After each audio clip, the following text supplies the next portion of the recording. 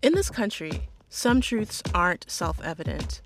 In NPR's Black Stories, Black Truths, a collection of stories as wide-ranging and real as the people who tell them, we celebrate the Black experience for all its soul and richness. Search NPR Black Stories, Black Truths wherever you get podcasts. What does filmed for IMAX mean? It isn't just a movie that'll look great on IMAX's screens. It means that hiding from a sandstorm feels like fear in every flicker. And every triumph is felt in every sound wave. And the things we've only imagined, you can truly experience those too. That's what filmed for IMAX means.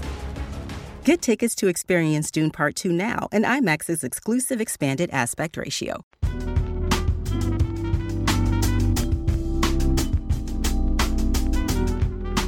Hey, welcome to the Michelle Mission, 2 Men, 1 podcast, every Black film ever made. My name is Len, aka the Bat Tribble. And as always, I am joined by my partner. Hey, this is Vincent Williams.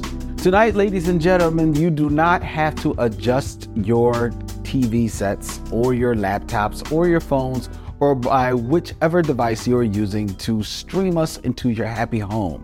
We are still coming to you from the Video Content Factory, but they are shifting things around. They are making things happen in here. So we are on a temporary set as we move into April for Octavia April. Yes, sir.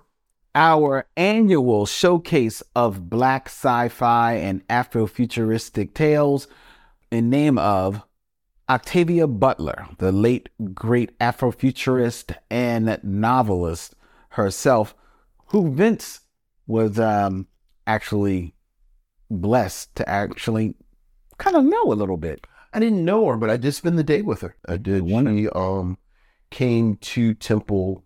She was speaking, and when I was a graduate student, and she needed someone to escort her around for the day, just sort of be her, her body man. Right. And I got to do it. So I did. I got to hang out with her for a day. I drove her to the mall. It was colder than she had planned on it being, so we drove to the mall. Did you lend her your jacket?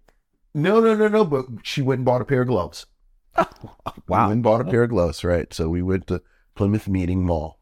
Oh, that's cool. And kind of hung out all day. So yeah. Did you get the opportunity to geek out over her a little bit? You know, it's so funny. One of the things that I love so much about her, and this is sort of, believe it or not, germane to what we'll be doing this evening, is she was open to different interpretations of her work. Okay. And there's a short story that she has called Bloodchild that she has been adamant about some interpretations of it. And we had a very lively conversation about my interpretation of her story. Interesting. Yeah. That's cool, man. So very cool. Very cool. I actually, one of my treasures is a business card that she gave me of hers that says Octavia Butler writer. That's beautiful. Yeah. That's dope. So, well, in honoring her, ladies and gentlemen, as I said, we are spending April focused on Black sci-fi and Afrofuturist films, and Vincent has selected our film that we will be reviewing tonight. Again, I repeat, Vincent has selected the film that we are reviewing tonight from 1972, starring Roddy McDowall. yes. And Don Morgan. Yes. This is Vincent's selection. Yes, it is. Conquest of the Planet of the Apes. Yes, it is. The Black movie That's right. that Vincent I did indeed. has selected for tonight. I did indeed. No. And I did not stutter. He did not I stutter. said it with my chest. Mm-hmm. I waited over 300 episodes before I did it. Like around episode 200, I was like, is it time for Planet? Okay, not quite yet. Not yet. Not yet. Not yet. So Not yet. yes, I did. Okay. Yes, I did. Hopefully I've built up enough goodwill Mm-hmm. that if someone disagrees with our interpretation, you see how I slipped an hour in there? Yeah, I saw that. You saw I saw that. It's your interpretation. Hey, look, if people have fatwas against you, and they're mad at me too. It goes both ways, buddy.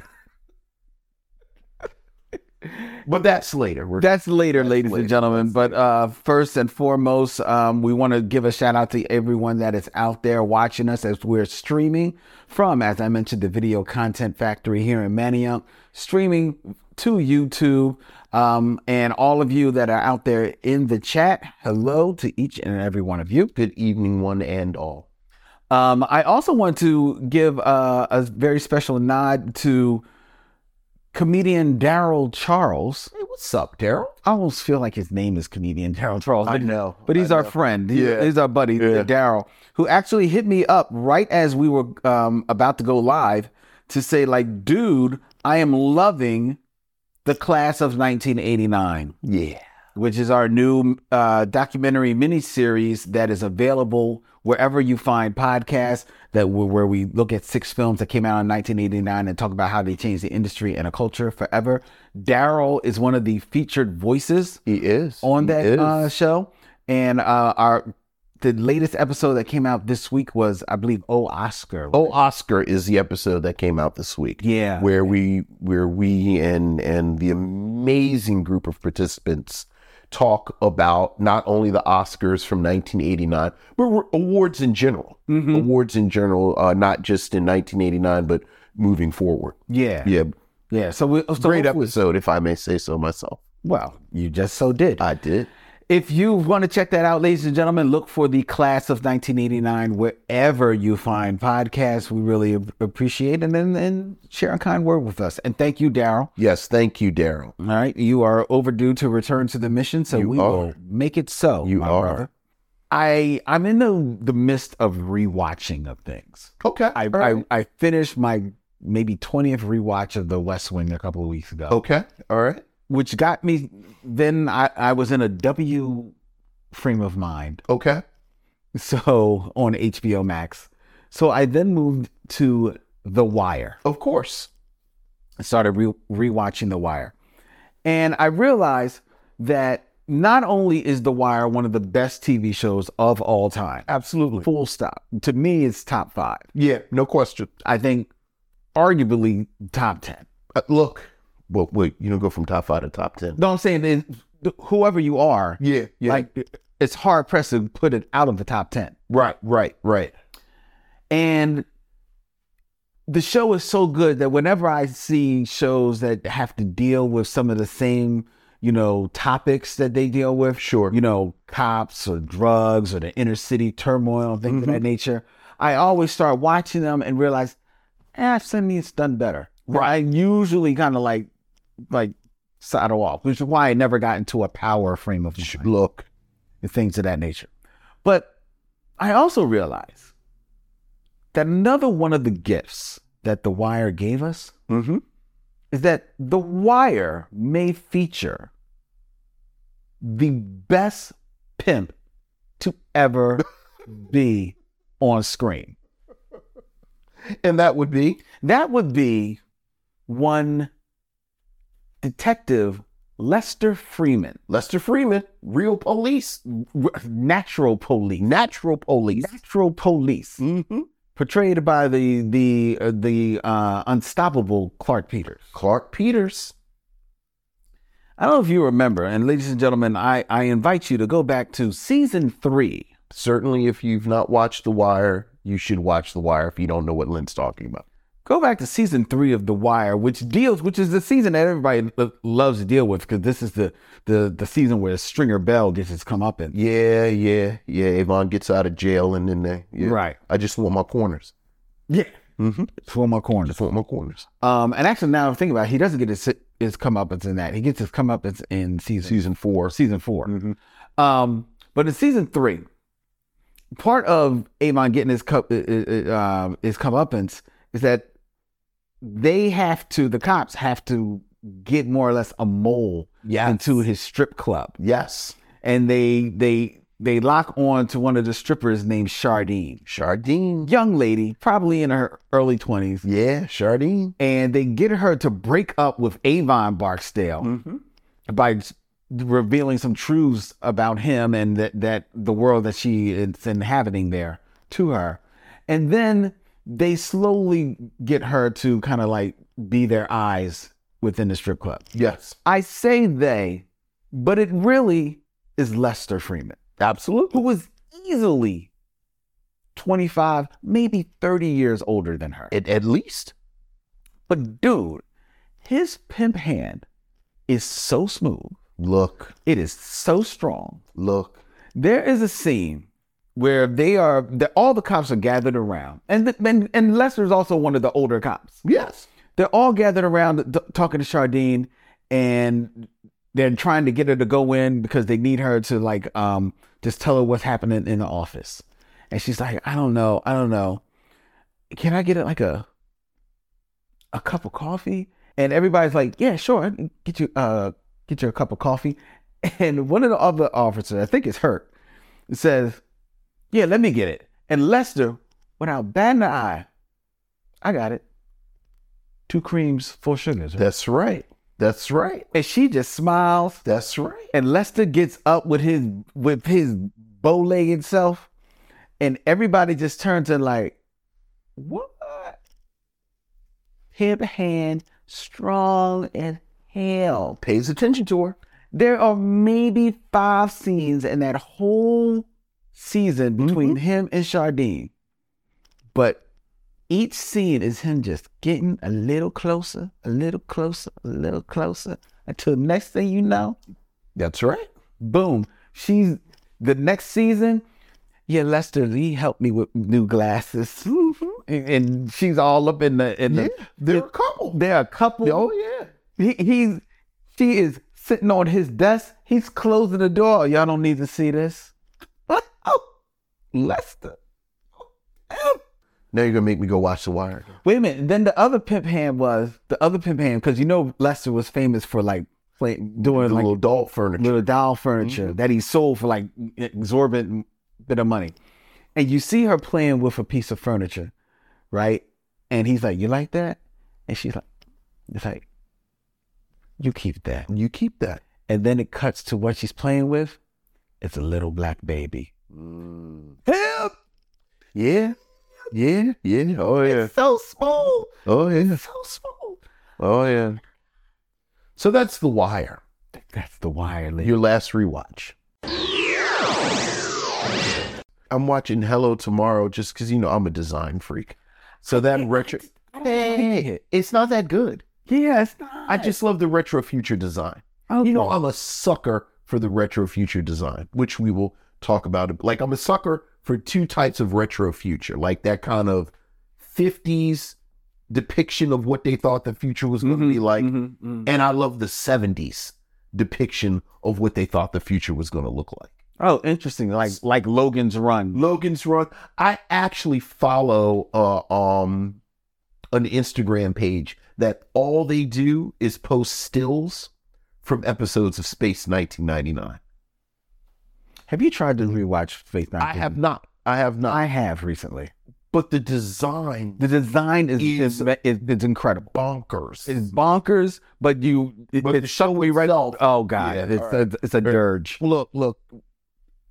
We got to keep this. Yes, okay. Because I have copious notes I'm sure you for do. Conquest I'm sure you of do. the Planet Apes. We were like, once I get into my 70s and everybody was going to make serious Star Trek, Yes, that's a whole different. I know. At least, if nothing else, love April. if nothing else, ladies and gentlemen, we've given you an idea for the reason why the people that designed our temporary set threw up all this geeky stuff. Because, I've heard the show. They always geeking out. Right, always geeking out. So it's not our regular guys, Terry and Dylan here. So it's people that don't really know us. And they just like, yeah, I think they would like Mechagodzilla. Little do they know, he has Mechagodzilla sheets. So, Love the Mechagodzilla. so he is like right on it. So Why wouldn't you build a giant monster robot? I will tell you this. All right, last thing. As much as I was enjoying Godzilla versus King Kong, that movie from 2 years ago now. Yeah. When Mechagodzilla showed up in that movie, Come on, man. I was 10 years old. Come on. I was 10 years old. Come too. on. They took Godzilla and they made a robot version of Godzilla. Like, how pure is that? I know. Oh my God. I was so in it, man. Yeah. I remember I turned to my bull cow. I was like, Mecha Godzilla. he was like, what you say? Yeah. All right. All right. All right. All right. We're moving on. Moving on to the games portion of the Keeping it moving. Top five. Who's your top five?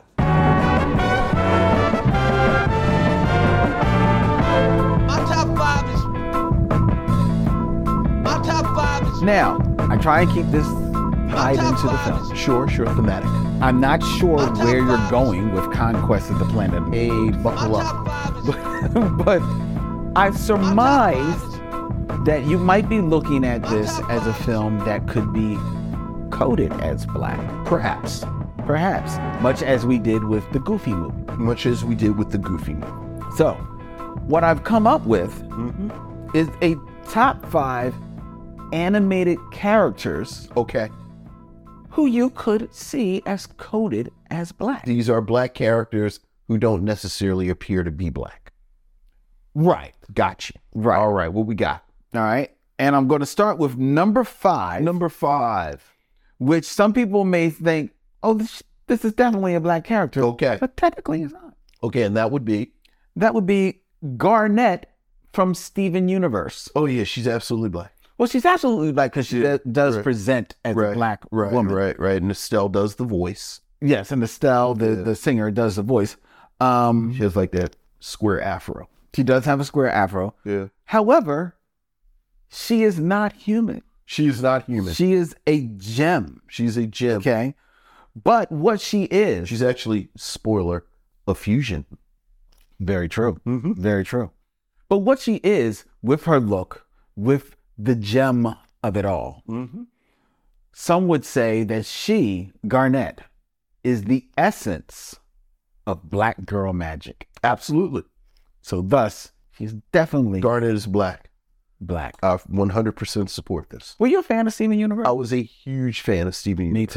Me too. A huge fan. I love that film. I think it's one of the best animated shows. It really is. Number 4, Vincent. Number 4. I don't know if you know this show. Okay. Were you a fan of Adventure Time? I was actually going to say I like Steven Universe better than Adventure Time. I think it's tighter. Oh, yeah. But I also love Adventure Time. Well, there's a character from Adventure Time, Okay. Marceline, the Vampire Queen, Yes. who is the daughter of the ruler of the Nightosphere and a black human woman. I was about to say she's actually biracial. But her complexion is, it doesn't really present. She doesn't present. Yeah, but that's As that's black. in the text. Yeah, So yeah. I guess that would make her black. Yeah. All right, maybe that was a false one. I mean, look. I hadn't thought about that. I was just thinking because she's a vampire. Always time to talk about Marceline. Very cool character. Very cool character. Very cool show. I turned onto that show late, Yeah. but I was like, this is interesting. I like this. Yeah. These are both shows I watched with my daughter. Oh, really? Yeah. Okay. I watched them together. So yeah, good shows. Number 3, Number 3. Grimm from the Grim Adventures of Bill and Mandy. Not familiar. I mean, I know it, Okay. but I'm not familiar with the cartoon. Well, Grimm is actually the Grim Reaper. Right. Little itty bitty cute Grim Reaper. Well, it's like real itty bitty. Like they're itty bitty, but he's kind a of like little he's taller, and he's definitely like a skull and cloak, you know, Okay. black cloak and everything.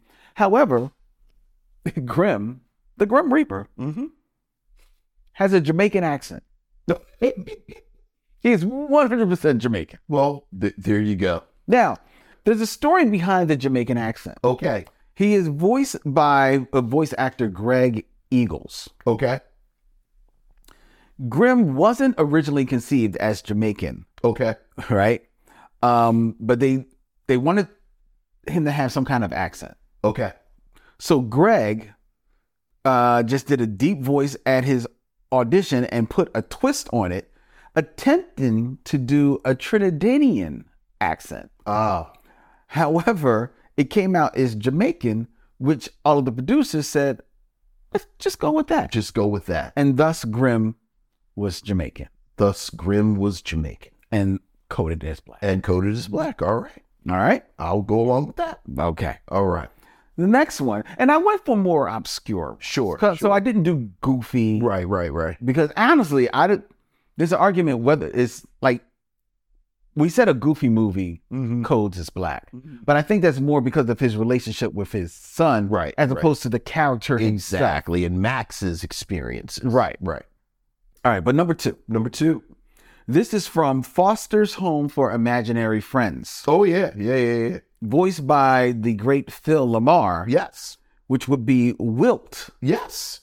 who was the imaginary friend of the basketball star on that show, who was named Jordan Michael. Yes. Yeah. Oh, yeah. Of no illusion, but definitely a monster. Yes. With Google eyes. I thought very interesting that it was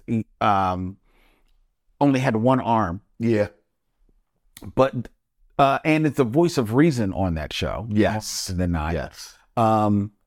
Despite the wild look that Wilt has, Mm-hmm. and definitely codes as black. Doesn't he have like a little afro? No, it was like kind of like spiky, Kind of spiky. and then his It looked a eyes popped out. Okay, all right. Popped out of it. Yeah. I'll go along with that. He didn't have an afro. Yeah. Right. Okay. And number one, Number 1. and this one goes without saying, this is in the hallmarks. I don't care what anybody says. This character is black, and everybody will agree. And that would be, Panthro, of course, Panthro. from the Thundercats, Of course, Panthro is black. voiced by Earl Hyman. By the great late Earl Hyman. Yes, the Thundercats. He is the strongest. Yeah. He is always He's got a baldy. got a baldy. Yeah. Got his nunchucks. Got nunchucks. He's the mechanic. He's a mechanic. He sounds like your uncle. Like he sounds like Uncle your Panthro. Uncle Panthro. He got a shirt that he keeps open down to his belly button. Doesn't he? He work on cars. Yes, he does. He like kung fu. Yep. He got a bald head. He got a bald head. He just need a cigarette hanging out his mouth with a piece of ash this long. Mm-hmm. Tell you I'm gonna need about $200 for parts to get started. And a bottle of beer in a paper bag. There you go. That's all I need. Uncle Panthro. Uncle Panthro. Uncle Panthro. Love it. There you go. Number one, Number 1. the animated characters coded as black. There you go. Like that? I do like that. All right, cool. I do like that.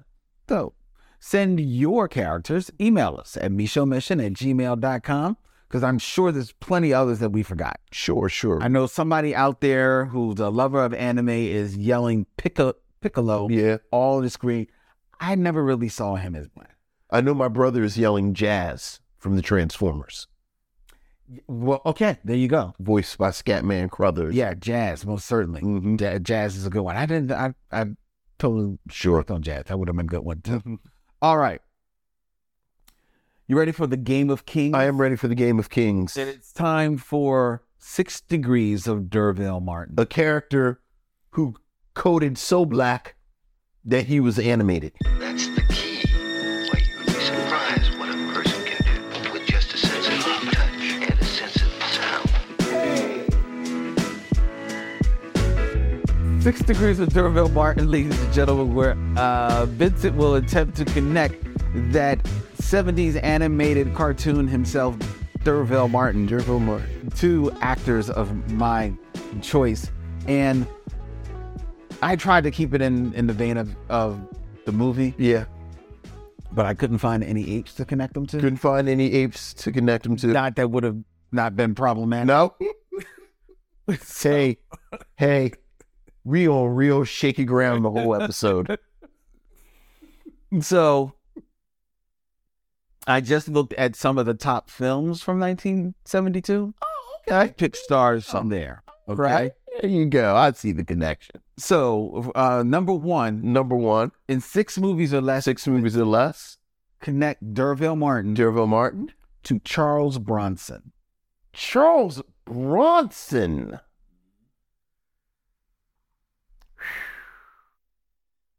Now, I'm telling you right now, Vincent, this should be real easy. It should. What is the cowboy movie that Charles Bronson was in? Once Upon a Time in the West. I mean, he's been in a few.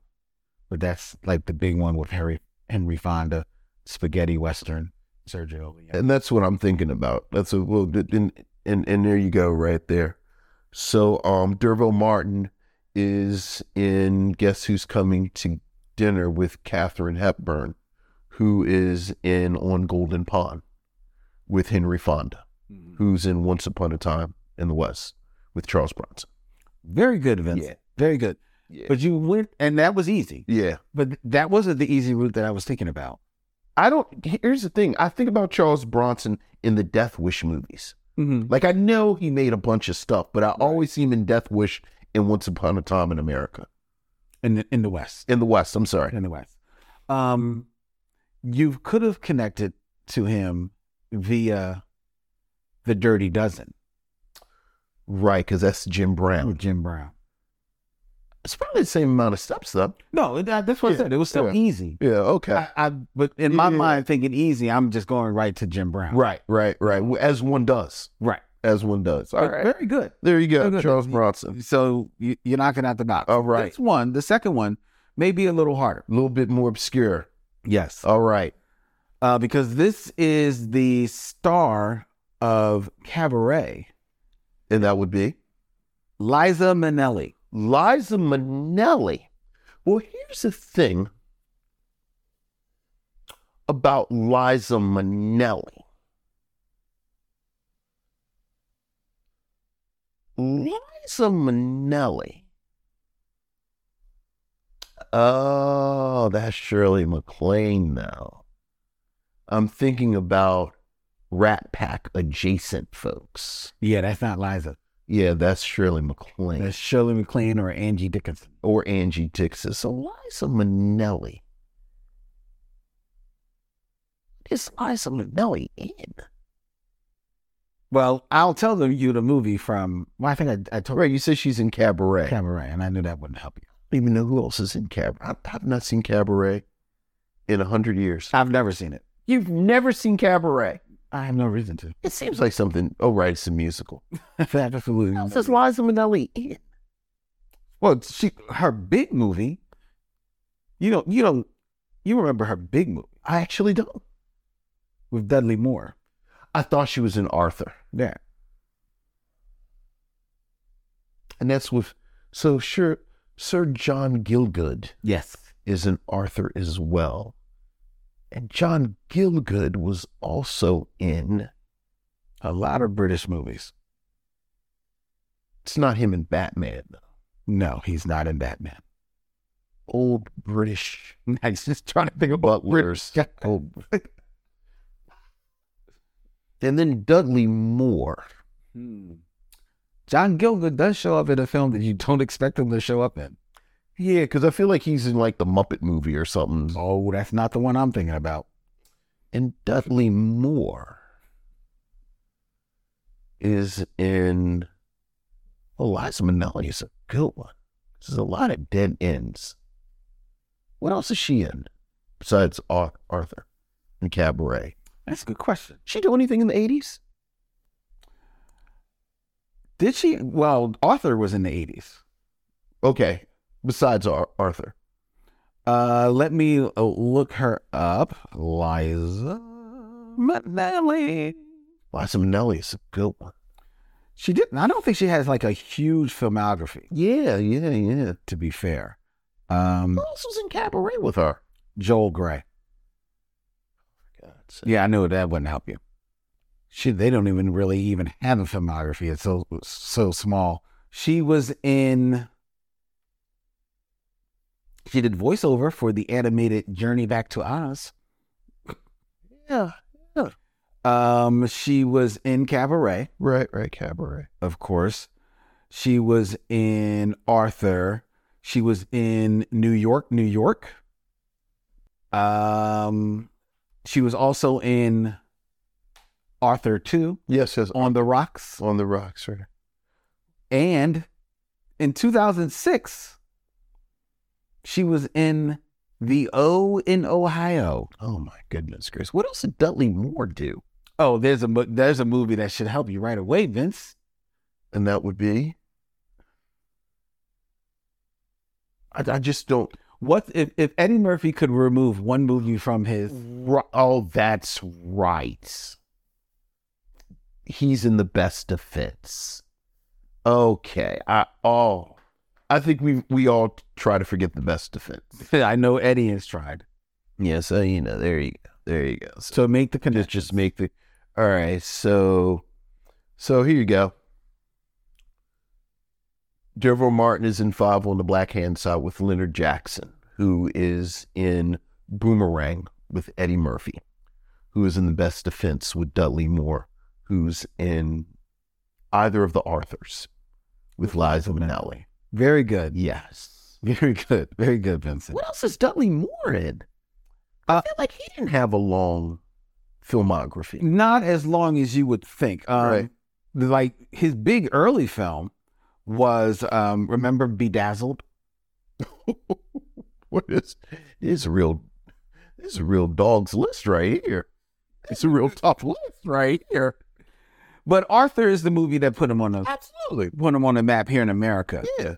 But then after that, he's in Lovesick, Unfaithfully Yours, Best Defense, Mickey and Maude, Santa Claus the movie, because he's the actual big star in Santa Claus the movie. He does a voice in The Adventures of Milo and Otis. He's in This is real tough filmography right here. Crazy People. Well, I mean, it goes. I actually like Crazy People. It quickly. It's not Shirley MacLaine in Crazy People. It's Dudley Moore and Daryl Hannah. And no, Shirley MacLaine. Okay, all right. Shirley MacLaine. What was John Gielgud in that you were thinking about? John Gielgud and a host of the most famed English actors of the day Okay. were hoodwinked into being in Caligula. Okay. Do you see John's Gielgud's? No, you don't. Okay. No, you don't. Thankfully, no. Well, you know the story of that movie. Oh, you know what? Not enough that I don't want you to tell it. The like all of them, like, because the movie was produced by Bob Guccione. Okay. The The hustler guy or Penthouse. Bob Guccione's Penthouse. Yeah, Penthouse guy. Penthouse, and it was his stab at doing like a real movie. Sure. Because Caligula did have a really wild life. Yeah. Oh yeah. And Caligula was played by Michael McDowell. Okay. So, but in the putting together of the film, they soon realized, oh, this is a piece of shit. Yeah. This is not going to work. Yeah. But he had sunk so much money into it. Sure. He had to put it out. Oh, I do love the studio only way stuff. that he could put it out and still make some type of money is that he interjected porn scenes. Yes. Right. Like there's a huge orgy scene. Yeah, the orgy scene that happens. Yeah. Now, Michael McDowell as Caligula, he's already doing wild stuff. Right. Like he's punching a guy with his fist, putting his ring up his ass, the whole nine. Right. But like everyone else in that movie, there are like these other scenes. Sure. Playing it straight. Sure. So it's like John Gielgud giving a speech. Right. And then it cuts to like girl on girl action. Yes. Right. Yeah. He probably wasn't happy about that. No. But what can he do? Well, look. Sign the contract. Look, you signed the line that is dotted. Yes. You know what? I might watch Caligula again this weekend. Charlton Heston said, okay, I'm going to be in the sequel, but this time I'm going to be in it. Oh my God. I'm trying to think. I know John Gielgud's in there. There's a couple other like prominent names. Like you're like, what is this guy doing? And it's like they're in a scene and they literally like say their scene and then they walk out of the scene and it is butts. It's just butts. It's just butts. Right. It's Angelica Houston talking about how life fades away. And then she like walks off. And then it's just like Just ropes. That's hilarious. That is hilarious. Anyway. All right. Well, there you go. there you go. There you go. And I got to say John Gilgoods. So, Are you not entertained? are you not entertained? Let's get into our review of Conquest of the Planet of the Apes. We'll be back with the film review as soon as we do something funky and have steps in it.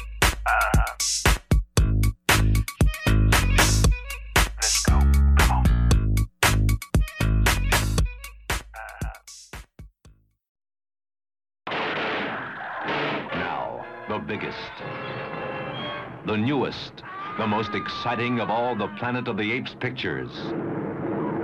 Climaxed by the spectacular revolt of the apes.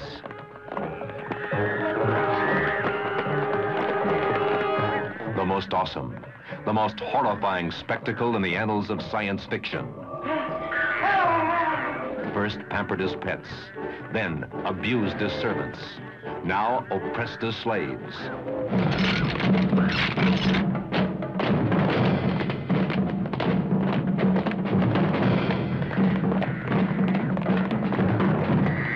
Order full mobilization of all security forces, police, militia, and reserve defense units.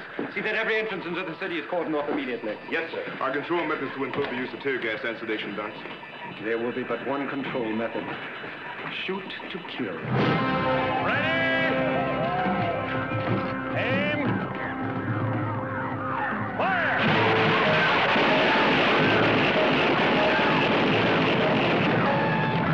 This will be the end of human civilization, and the world will belong to a planet of apes. Watch the screen explode as man faces ape in the ultimate revolution. Where there is fire, there is smoke. And in that smoke, from this day forward, my people will plot and plan for the inevitable day of man's downfall. And that day is upon you now!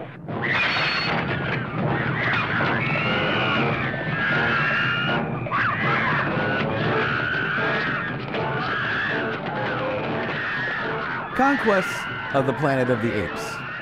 In this third sequel to Planet of the apes turn the tables on the human Earth population when they lead a revolt against their cruel masters in the distant year of 1990.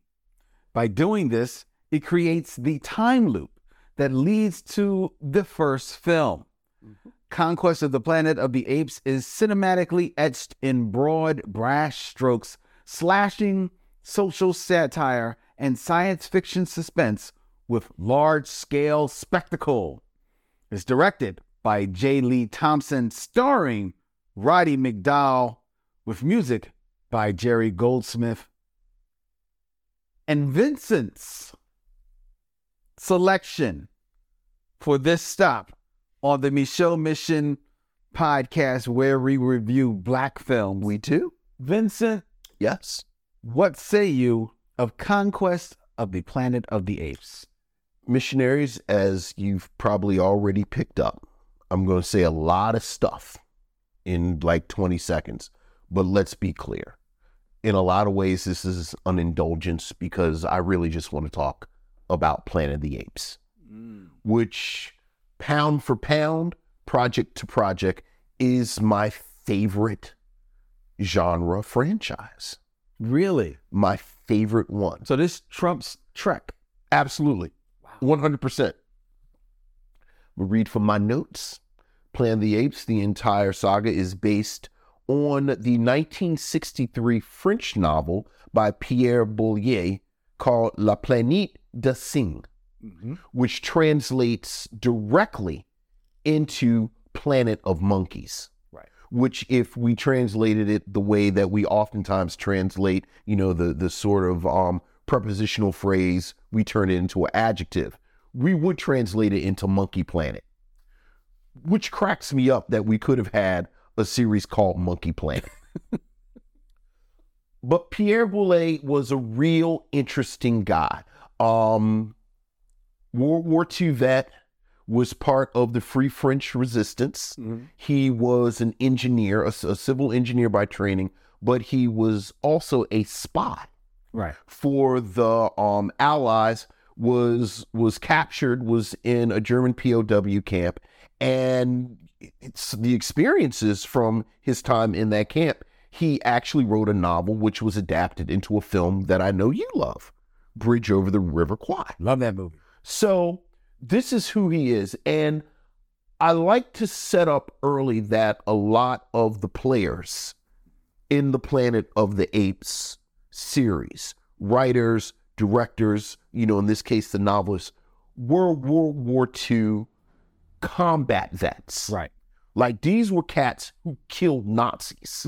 So that they create the type of science fiction that I loved first. This sort of humanist kind of progressive science fiction. As humans, we have to do better. Like, I've never been one of those greatest generation people because, frankly, the vast majority of the greatest generation came to America and then enacted segregation for the next 2-3 decades. But there is a vein of creators, whether we're talking about Boyer, whether we're talking about Gene Roddenberry, whether we're talking about all of these who saw what bigotry and hatred can do. So that when they created, they did have this sort of, again, humanist progressive slant.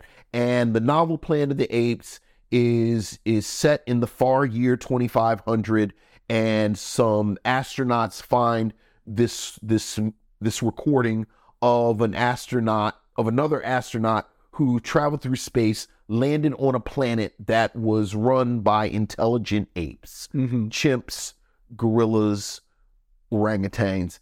And it's you mentioned satire, but it really is more in the tradition of a Gulliver's Travels or an Animal Farm, where Boyer is talking about how bigotry and prejudice can lead to taking advantage of people, this, that, and the other. And then the hook at the end is that the astronauts listen to this story of this human who has been on this planet with these apes. And then the astronauts say, this is the most preposterous thing that we've ever read in our whole life. Who could imagine an intelligent human being? And then you realize that the astronauts are also apes. Right. The novel is a hit. 20th Century options it almost immediately. Right. Speaking of these creators that I love so much, they actually hire Rod Serling of The Twilight Zone to write a script for it. Sounds apt. He writes a script. The script is very much reflects what's in the novel. And he gets 2 notes back, which are notes that you see again and again throughout the Planet of the Apes adaptations and different projects. A, it's too preachy. Nobody's trying to go to the movie. So all of this social commentary, you need to dial that back. Okay. B, it's too expensive. Right. So they hand it off to another script writer, Michael Wilson. Another same thing. Combat vet, World War II. Actually got blacklisted. Okay. In the 50s, in the communist scare. He rewrites it to the version that we see where the Planet of the Apes is more of an agrarian kind of rule setting / it's not as expensive to shoot. Okay. And he adds the twist that we all know so well, that at the end of the Planet of the Apes, Colonel Taylor, who is the main character, realizes that he did not travel through space. He traveled through time. And that the Planet of the Apes is actually a post-apocalyptic Earth. Right. So you do get the social commentary of this sort of fear of a nuclear exchange that you have. Remember, this is 1968, so we're in the midst of the Cold War. Charlton Heston stars in it. And I have to say, if you take nothing from this episode, watch the 1968 Planet of the Apes. Like, this is a great film. The direction, the cinematography, we just talked about the music, the costumes were nominated for an Academy Award. The prosthetic work is still being, some of the methods that they used. Yeah. Planet of the Apes is saying it's a huge hit doesn't even really capture it. It really is a cultural phenomenon. Yes, it is. Takes the country by storm, arguably the world by storm. 20th Century, obviously, wants a sequel. All of the aspects of quality that we talk about go out the window. Yep. Go out the window. But the important thing about Beneath the Planet of the Apes, which is the direct sequel, comes out in 1970. I think I activated my phone. Is that scriptwriter Paul Dean comes into the Planet of the Apes world. And he is, say it with me, combat vet, actually used to train spies and special forces. So, same thing. And Paul Dean is really where all these ideas come from. There's some back and forth with Charlton Heston about being in it. Charlton Heston, frankly, sees the writing on the wall. And he's like, my long, distinguished career, I'm not going to be the ape guy. Right. So there's some back and forth about him being in it. The negotiation, when it comes down to, Charlton Heston says, I'll be in the very beginning. I'll be in the end. My character must die. Yes. And he donates his salary to charity. Mm-hmm. So Beneath the Planet of Apes is just this really bizarre film. Like, after this wonderful spectacle of Planet of the Apes, where it's almost a throwback. Like you think about Planet of the Apes, you can show it with a Ben-Hur or a Tin Can. Like, it's just a big spectacle of a film. Mm-hmm. Beneath the Planet of Apes is claustrophobic. It's underground. You've got mutant humans who have psychic powers, and they work like there's a cult, or it's just a really bizarre film. Yeah, you spent a lot of time away from the apes.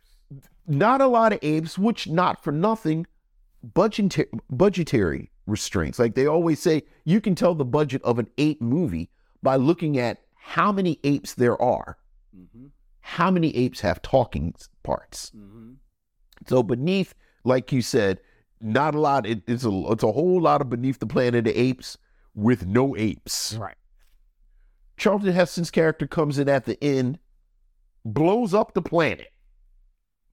There's an end note at the end of Beneath the Planet of the Apes and says, thus ends life on a third planet. Beneath the Planet of the Apes, while not as big of a hit as Planet of the Apes, still a hit. So one of my favorite details about Beneath the Planet of the Apes is that the studio execs at 20th Century Studios send send a note to Paul Dean, and it's 5 words. Big hit, need more apes. But they've blown the planet up. Right. So Paul Dean comes up with this storyline, and for the third film, Escape from the Planet of the Apes, in 1971, where 3 apes have gone into Taylor's ship and traveled to modern time, to the modern world of 1971. Right. And once again, it's the most bizarre film. Because you have this almost dual plot where you have, the 2 apes who are the main apes, and then it's extra ape cannon fodder. But they become celebrities. Yeah, they live it big. So it's this weird prescient examination of celebrity and how absurd celebrity is. But at the same time, there's this additional plot where it's almost like a political thriller, where the government and the military are thinking about the implications of these apes have come from the future. So what does that say about humanity? So it's this really bizarre tension between this almost campy tone And then this very dark this ending. Very dark ending, because what they come up with is that we have to get rid of these apes because we think that this might lead to a circular timeline where these apes who have come back in the past are going to set up the future. So much so that we're going to A, kill the 2 apes, B, the woman, one of the 2 of the apes are a couple. So the lady becomes pregnant. So there's a huge part of the plot of this film where they're talking about murdering a baby. They do more than talk about it. Well, they do more than talk about it. They go on the run, as if this thing isn't bizarre enough. They go on the run and hide out at a circus. Oh, where Ricardo Montalban is the ringmaster. Armando. Who wears the ringmaster stuff. All times. All the time. So it's like, it's just this really, again, bizarre image of Roddy McDowall in his ape costume, Ricardo Montalban in his ringmaster costume. Long story short, they kill the 2 apes. They think they kill the ape baby, but Armando has switched out the apes so that they just kill a regular ape baby. Yes, but it wasn't Armando who switched it out. Who switched them out? It was actually Zira. Zira, the lady ape. The lady ape. Switches them out. Switched them out. Film ends, you realize that the ape child of the intelligent apes is alive. And the reason you know is because the ape starts to talk. And it says, mama, mama. Yeah. Which, again, just really bizarre imagery. Which leads to our 4th film. Which leads to our movie tonight, ladies and gentlemen. Conquest of the Planet of the Apes, which is set 20 years after Escape. So it is a direct sequel. And Caesar, who is the ape baby who is now grown up, now lives secretly as an intelligent ape, because in the 20 years that have passed, there was a virus that exterminated all the pets, like dogs, cats, everything died. No pets for you. Humans, because we gotta have some pets, start to adopt small monkeys. Realize that they're smart and get bigger and bigger apes and enslave them. Yes. And this is a very provocative word, but this is a word from the text. And this is a film about the horror of slavery, the horror of the type of brutality that comes in it. What happens when people want to be free? And Caesar starts an uprising.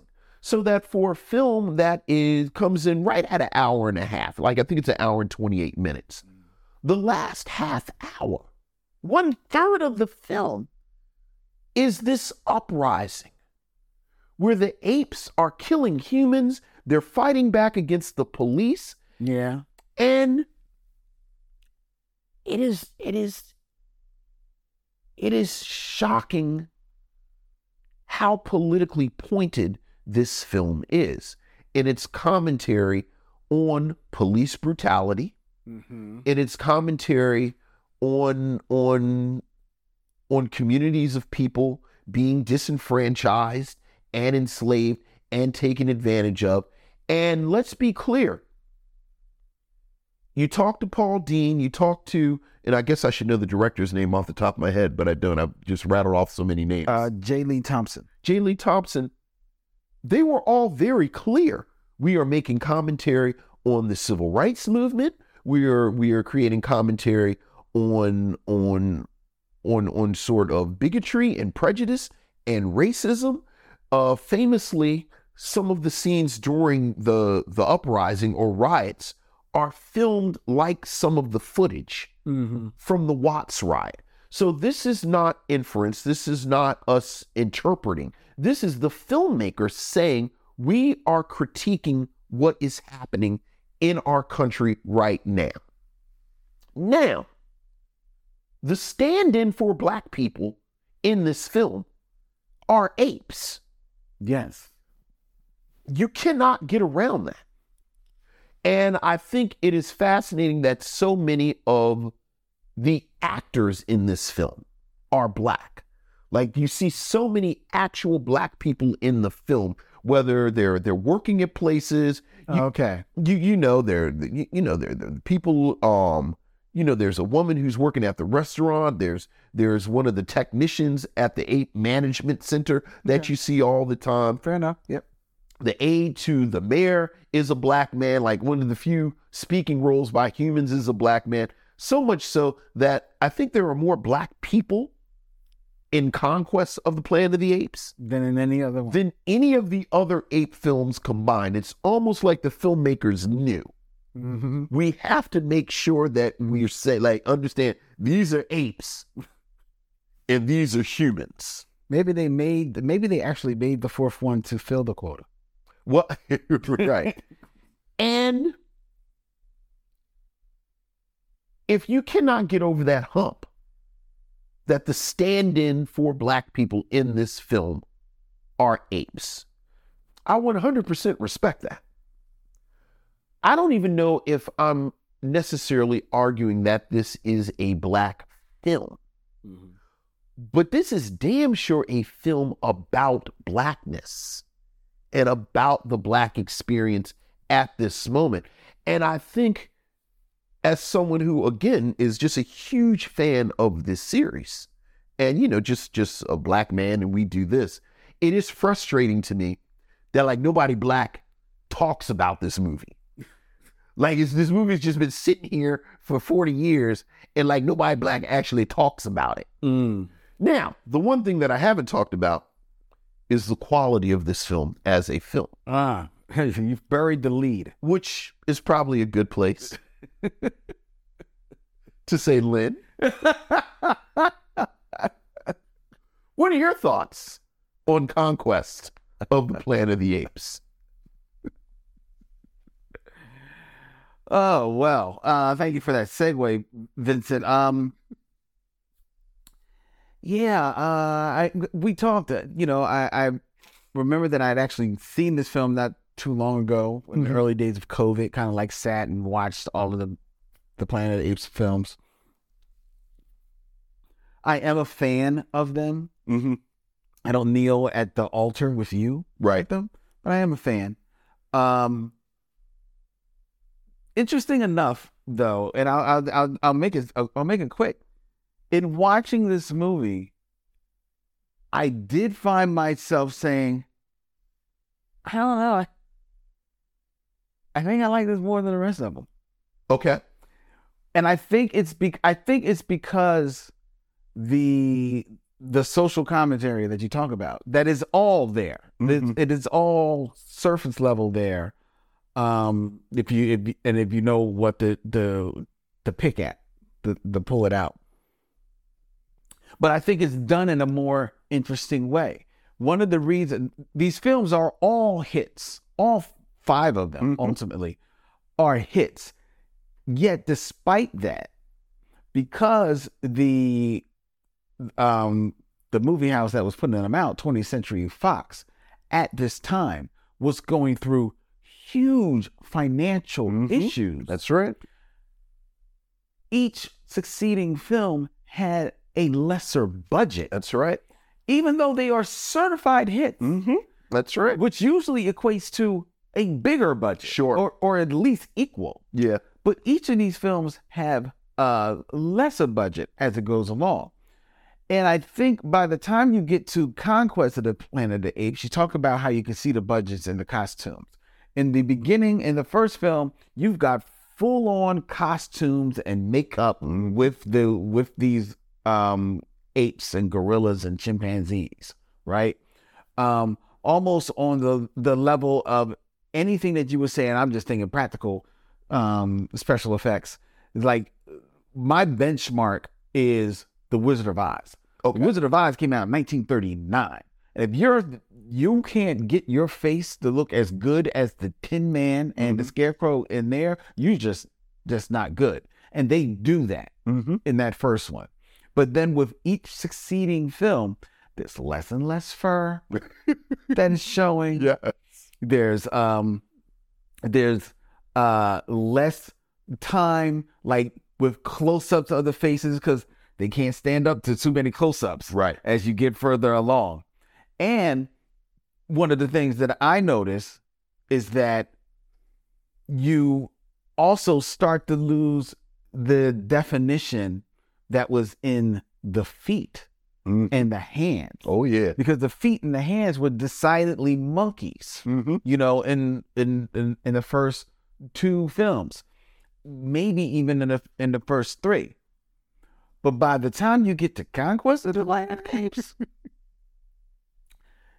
and all of these extras, because this one probably maybe has actually more apes because of the idea of the apes are revolting at this time. So you want to show them in mass being just, you know, like just almost how much they outnumber, you know, their oppressors, which was the big thing about slavery. Like, you know, like we outnumber them. You know, we just, by sheer force of numbers, we should be able to.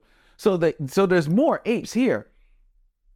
But these apes, not only are they basically just pull on mass. Absolutely. But the feet are gone. Yeah. Oh yeah. These are 1,000 extras running around in Buster Browns. Yeah. And Buster Browns, ladies and gentlemen, are just regular old Tom McGann type shoes. I don't even think they make them anymore. Right. But these are the shoes that they are the shoes that they are wearing. They are wearing straight up shoes. Yeah. I'm like, oh, it's come to this. The look. Right? But as we have often found here on the mission, is that sometimes a lesser budget means that you have to be more imaginative. You have to be more intentional about your storytelling. That's right. And there are moments in this movie that really stayed with me. How Caesar kind of starts rallying everyone to him to follow his cause. And it's not because he makes some grand speech. First of all, he gets them to come to his cause just by, in one scene, sharing his food. Yeah. Oh yeah. With the other apes, right? They're not used to that, right? They're not used to his mannered demeanor. And then the rest of it is just, they can tell because just by looking at him, he's one of us, but he ain't one of us. But there's something different about that dude. And he just shows up in the city, and just, you see his face, and he's looking at the apes, and they just like, I understand. Because they see the intelligence in his face. They see the humanity behind his eyes, and they recognize that there's probably like a glimmer of that still in them, even though they've had a lot of it beaten out of them, right? And it's almost, for a long time, there's a long time in this movie, there's no dialogue. It's just him looking at these apes and monkeys and them then uprising, right? And I was like, that's cool, because that's how they would communicate with Right. That's when you extrapolate this and get this into like slavery. That's what we had to do. That's what we had to do. We had to create our own green books. We had to have our symbols that we would etch on doors so that people knew that this was a safe house and things of that nature. We had to have like our own underground railroad. They got like a whole underground that they're plotting in this. Yeah. Oh yeah. So it is all right there. And I found myself, despite the lack of this a budget, and I found myself more intrigued and like sitting up and like taking note of this, right? And I'm like, I cannot believe I'm sitting here not only enjoying Conquest of the Planet of the Apes, but Vincent has got me saying that Conquest of the Planet of the Apes is a black movie. Look, and it is every bit a black movie, because I see it. I see it all right there. And it's a hard pill to swallow because of how black people have been denigrated over the years. Sure. And called apes. Sure, absolutely. In derogatory terms. So it's a hard pill to swallow. But once you get past that, sure. And honestly, I don't think it's a big leap for you to get past that with this movie. And the reason why I don't think it's a big leap is because this is the fourth sequel in this franchise, but this is decidedly the first black movie in this franchise. Absolutely. Because the rest of them are science fiction. They are science fiction along the lines of something that Rod Serling would write, or even Gene Roddenberry with the whole allegory of it. But this is the first one that really gets down and dirty. And it's no surprise that when you read about this film, that black audiences love this movie. Yeah. Because they saw it. Well, and it's so, like you said, it's the fourth in the series. And you know, and I mentioned that this is pound for pound my favorite sci-fi franchise. It is surreal to me that in the middle of this franchise, because let's be clear, the 70s belonged to Planet of the Apes. Like, we talk about Star Trek, but not to be, Star Trek is canceled, goes into syndication immediately. The motion picture doesn't come out to 78, 79. 79. Yeah. It was really the fans that kept Star Trek alive in that period. In syndication. Right. Star Wars doesn't come out till 77. That's right. And I would say Star Wars was a hit, but it wasn't a phenomenon until Empire Strikes Back. Yes. From 1970, January 1st, 1970 to December 31st, 1979, Planet of the Apes was the biggest sci-fi franchise. Yes. In the country. Yes. And in the middle of this thing, for them to basically make this really arch, really radical film, because we haven't even talked about the end, the theatrical cut in the end, the apes rise up. There's been this evil governor, and in the original cut, the apes execute him. Yeah.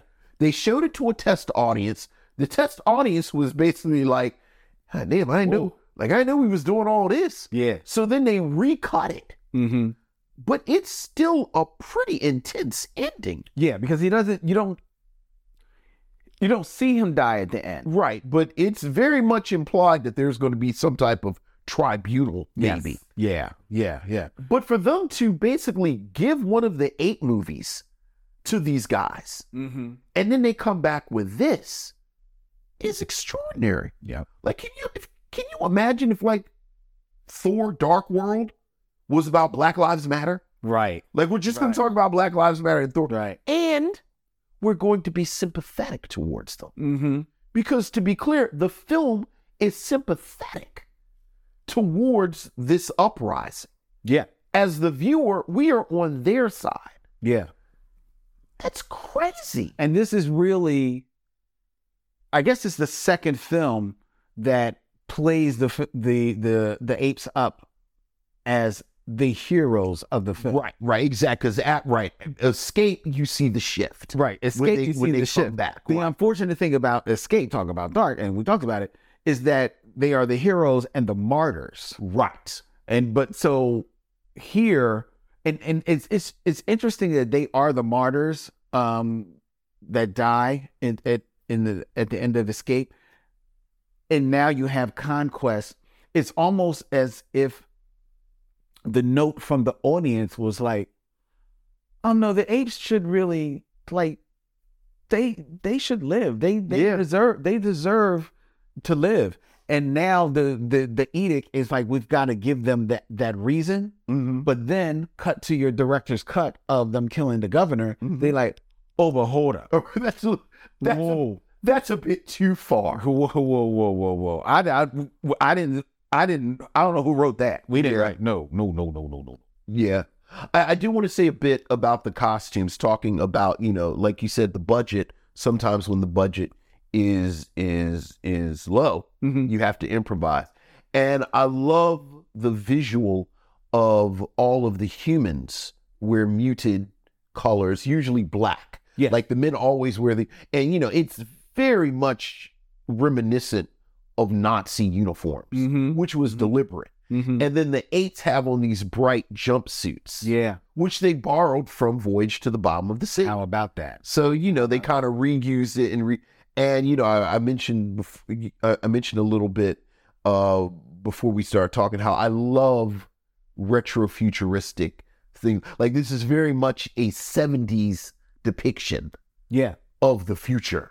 Well, it's interesting because it's filmed entirely, almost. I think there's some parts of the film like on the film set. Yeah. But for the most part, it's filmed entirely in Century City in California, which is kind of like this series of office buildings, but that have that look, purposefully, that kind of like futuristic, sterile kind of look, which works 100% with the universe that they're building. Yeah.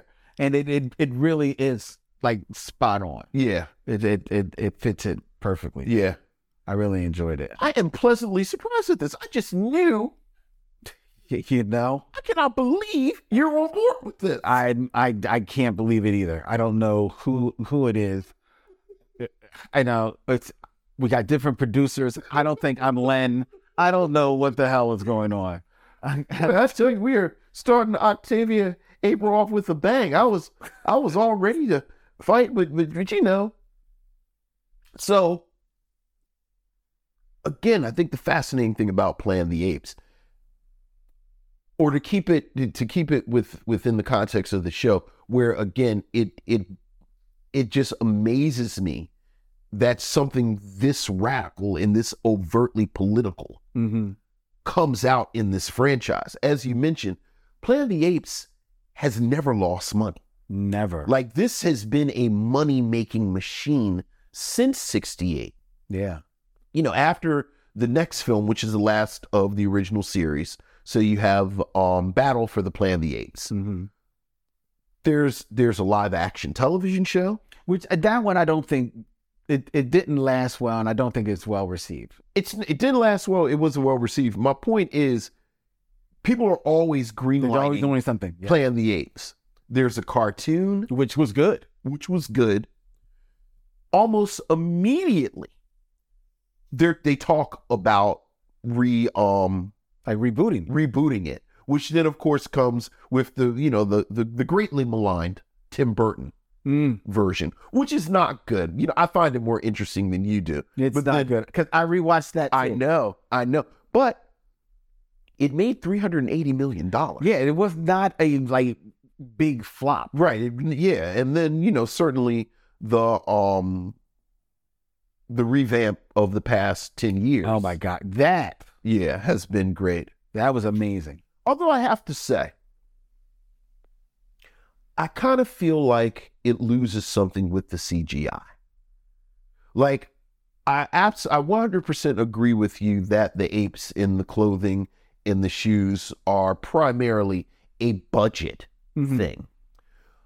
But there's something very off-putting about that image of people in these ape costumes wearing the clothes, but they're still humans. Like you can tell they're humans in the outfits. And I kind of like that. It's almost the reverse of the uncanny valley. Yeah. Like there's something slightly disturbing about it that I think you lose with the CGI. Yes, but that is just, he's just a chimp. Yeah, but that's the thing. You couldn't do that at that point with the CGI. Maybe now, because those movies are already several years old. Oh, yeah. But you couldn't do that because, one, those movies, those trio of movies are really prequels to the first Planet of the Apes movie. Sure. So this is the the apes learning their sentience and learning their humanity. Yeah. So it is actual apes on the screen. And you can't do a guy in a monkey suit. Sure. On screen. It's just not going to get over. I'm glad you said that, though, because part of my argument that I was ready to have with you, but now apparently we're not going to have an argument,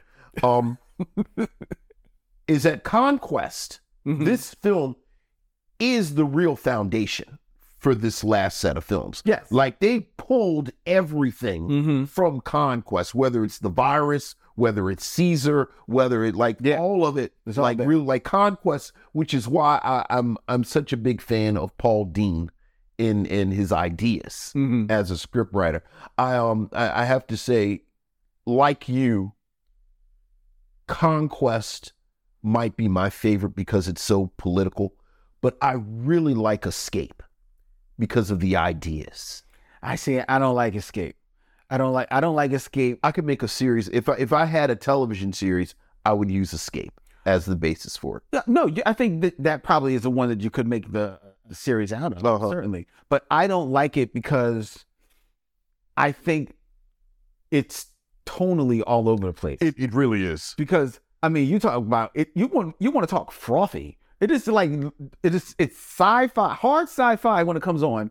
Then it turns into Three's Company in the middle, and by the end, dude, it's like slit your wrist time. Yeah, I like. Are you serious?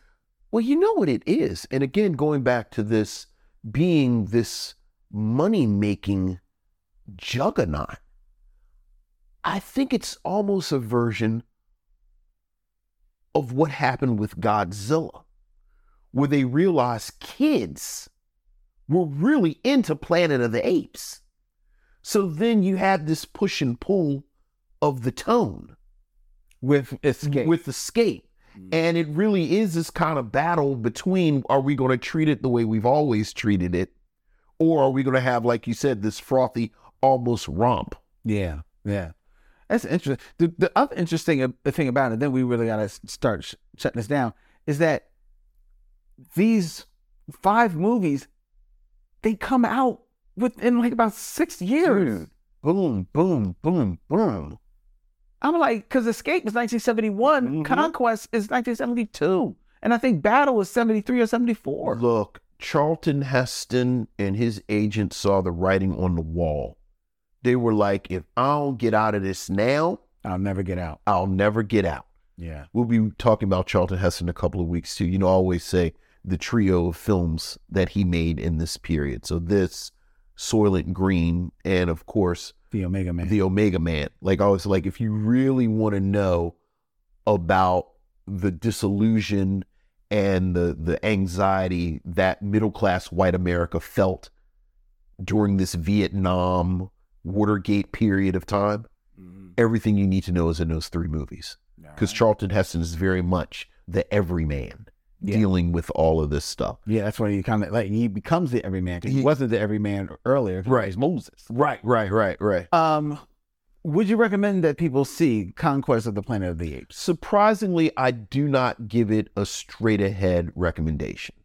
I think as in a lot of ways, you cheated and I cheated because we are thinking about this film within the context of the whole series. I think as a standalone, I think by the time you get to this film, they know that no one is coming into this cold. Right. So for the missionaries that watch and they just, I think you guys have interesting commentary. And if you say, I think you should watch this movie, I'll just watch it cold. But, I don't really do Planet of Apes. I would not recommend this to that person. Yeah. Like that person kind of cold. If you are a science fiction fan, I think you absolutely should watch all 5 of the films. And as you said, I think this film is the most interesting of the 5 films.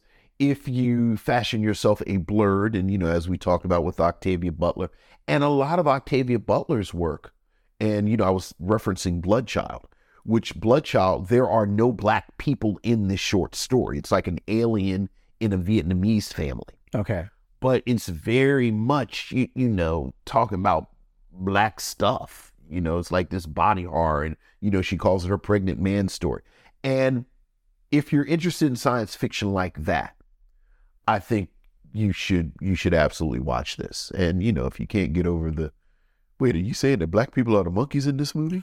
Maybe this isn't the movie for you. Maybe this isn't the movie. So, and yourself? I would not recommend Conquest of the Planet of the Apes. Okay. I do think it's an interesting film. I think it is a timely film at that moment. And I like how it sits within the pocket of that franchise, that iteration of the franchise. But to your point, the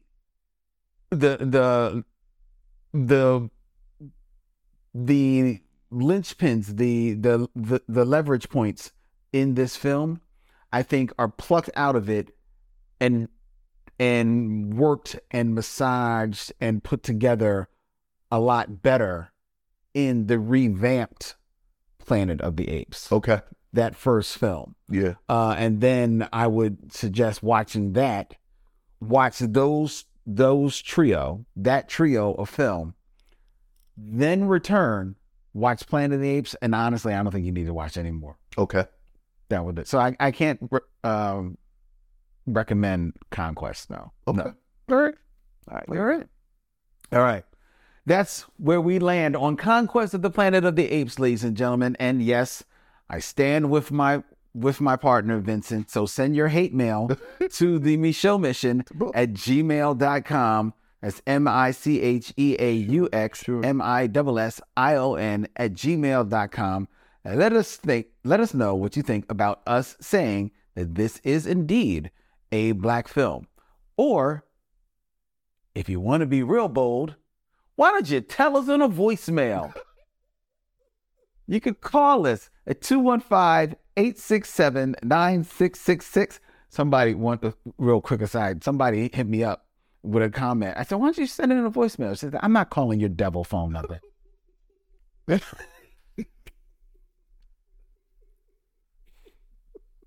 was like, oh, well, I'm not sharing your comment then. Oh, boy. But yes, let us know what you thought of our review of Conquest of the Planet of the Apes, ladies and gentlemen.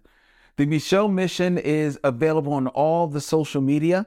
You can find us on Facebook, Instagram, Twitter at Micheaux Mission. Check us out. The Micheaux Mission is also on YouTube, where we are streaming right now. Subscribe to the Micheaux Mission channel on YouTube, where we're putting up the top 5 lists. We actually have 2 of our top 5s edited into 2 cool mini episodes up there. Our top 5 new DCU Black Wonder Woman, and our top 5 Pam Griers of the 21st century. So you want to check them out. Look for them on our YouTube channel. More interesting and fun YouTube content coming your way. All right. From the Micheaux Mission, 2 Men, 1 podcast, every black film ever made, proud members of the Podglomerate. The Podglomerate Podcast Network. They make podcasts work, as we come to you live from the Video Content Factory, Philly's premier podcast home. Don't let this fool you, ladies and gentlemen. We're in a new location. Hey, this is about to get funky out here. Like I see all the carpets and stuff that have rolled off to the side. I'm telling you, you will not recognize this joint next week when Terry and Dylan are back. They actually moved in today. They passed out. You know, Terry, you know, he was like, I haven't lifted this much weights since I was 12. So he didn't know what to do. And so, but next week, we are going to be on point. It's going to be on point right here as we continue in Octavia, April, ladies and gentlemen. And next week, it is my pick. And I have an actual Afrofuturistic film for you, ladies and gentlemen, that we have actually threatened, Vince. I checked. We have threatened to review this film 2 times. Yeah. But things come up. We haven't been able to get to it. But next week we're doing it. It is Space is the Place. Space is the Place. Starring Sun Ra. That's right. In his orchestra. Which means that it has to be Afrofuturistic. Yeah. Pretty sure it was filmed right here. Philadelphia. In Philly. Yeah. Philly. That's right. Next week here on the Me Show Mission. Until then, he's Vincent, I'm Len, and in parting we say, We'll see you when it's time to meet again.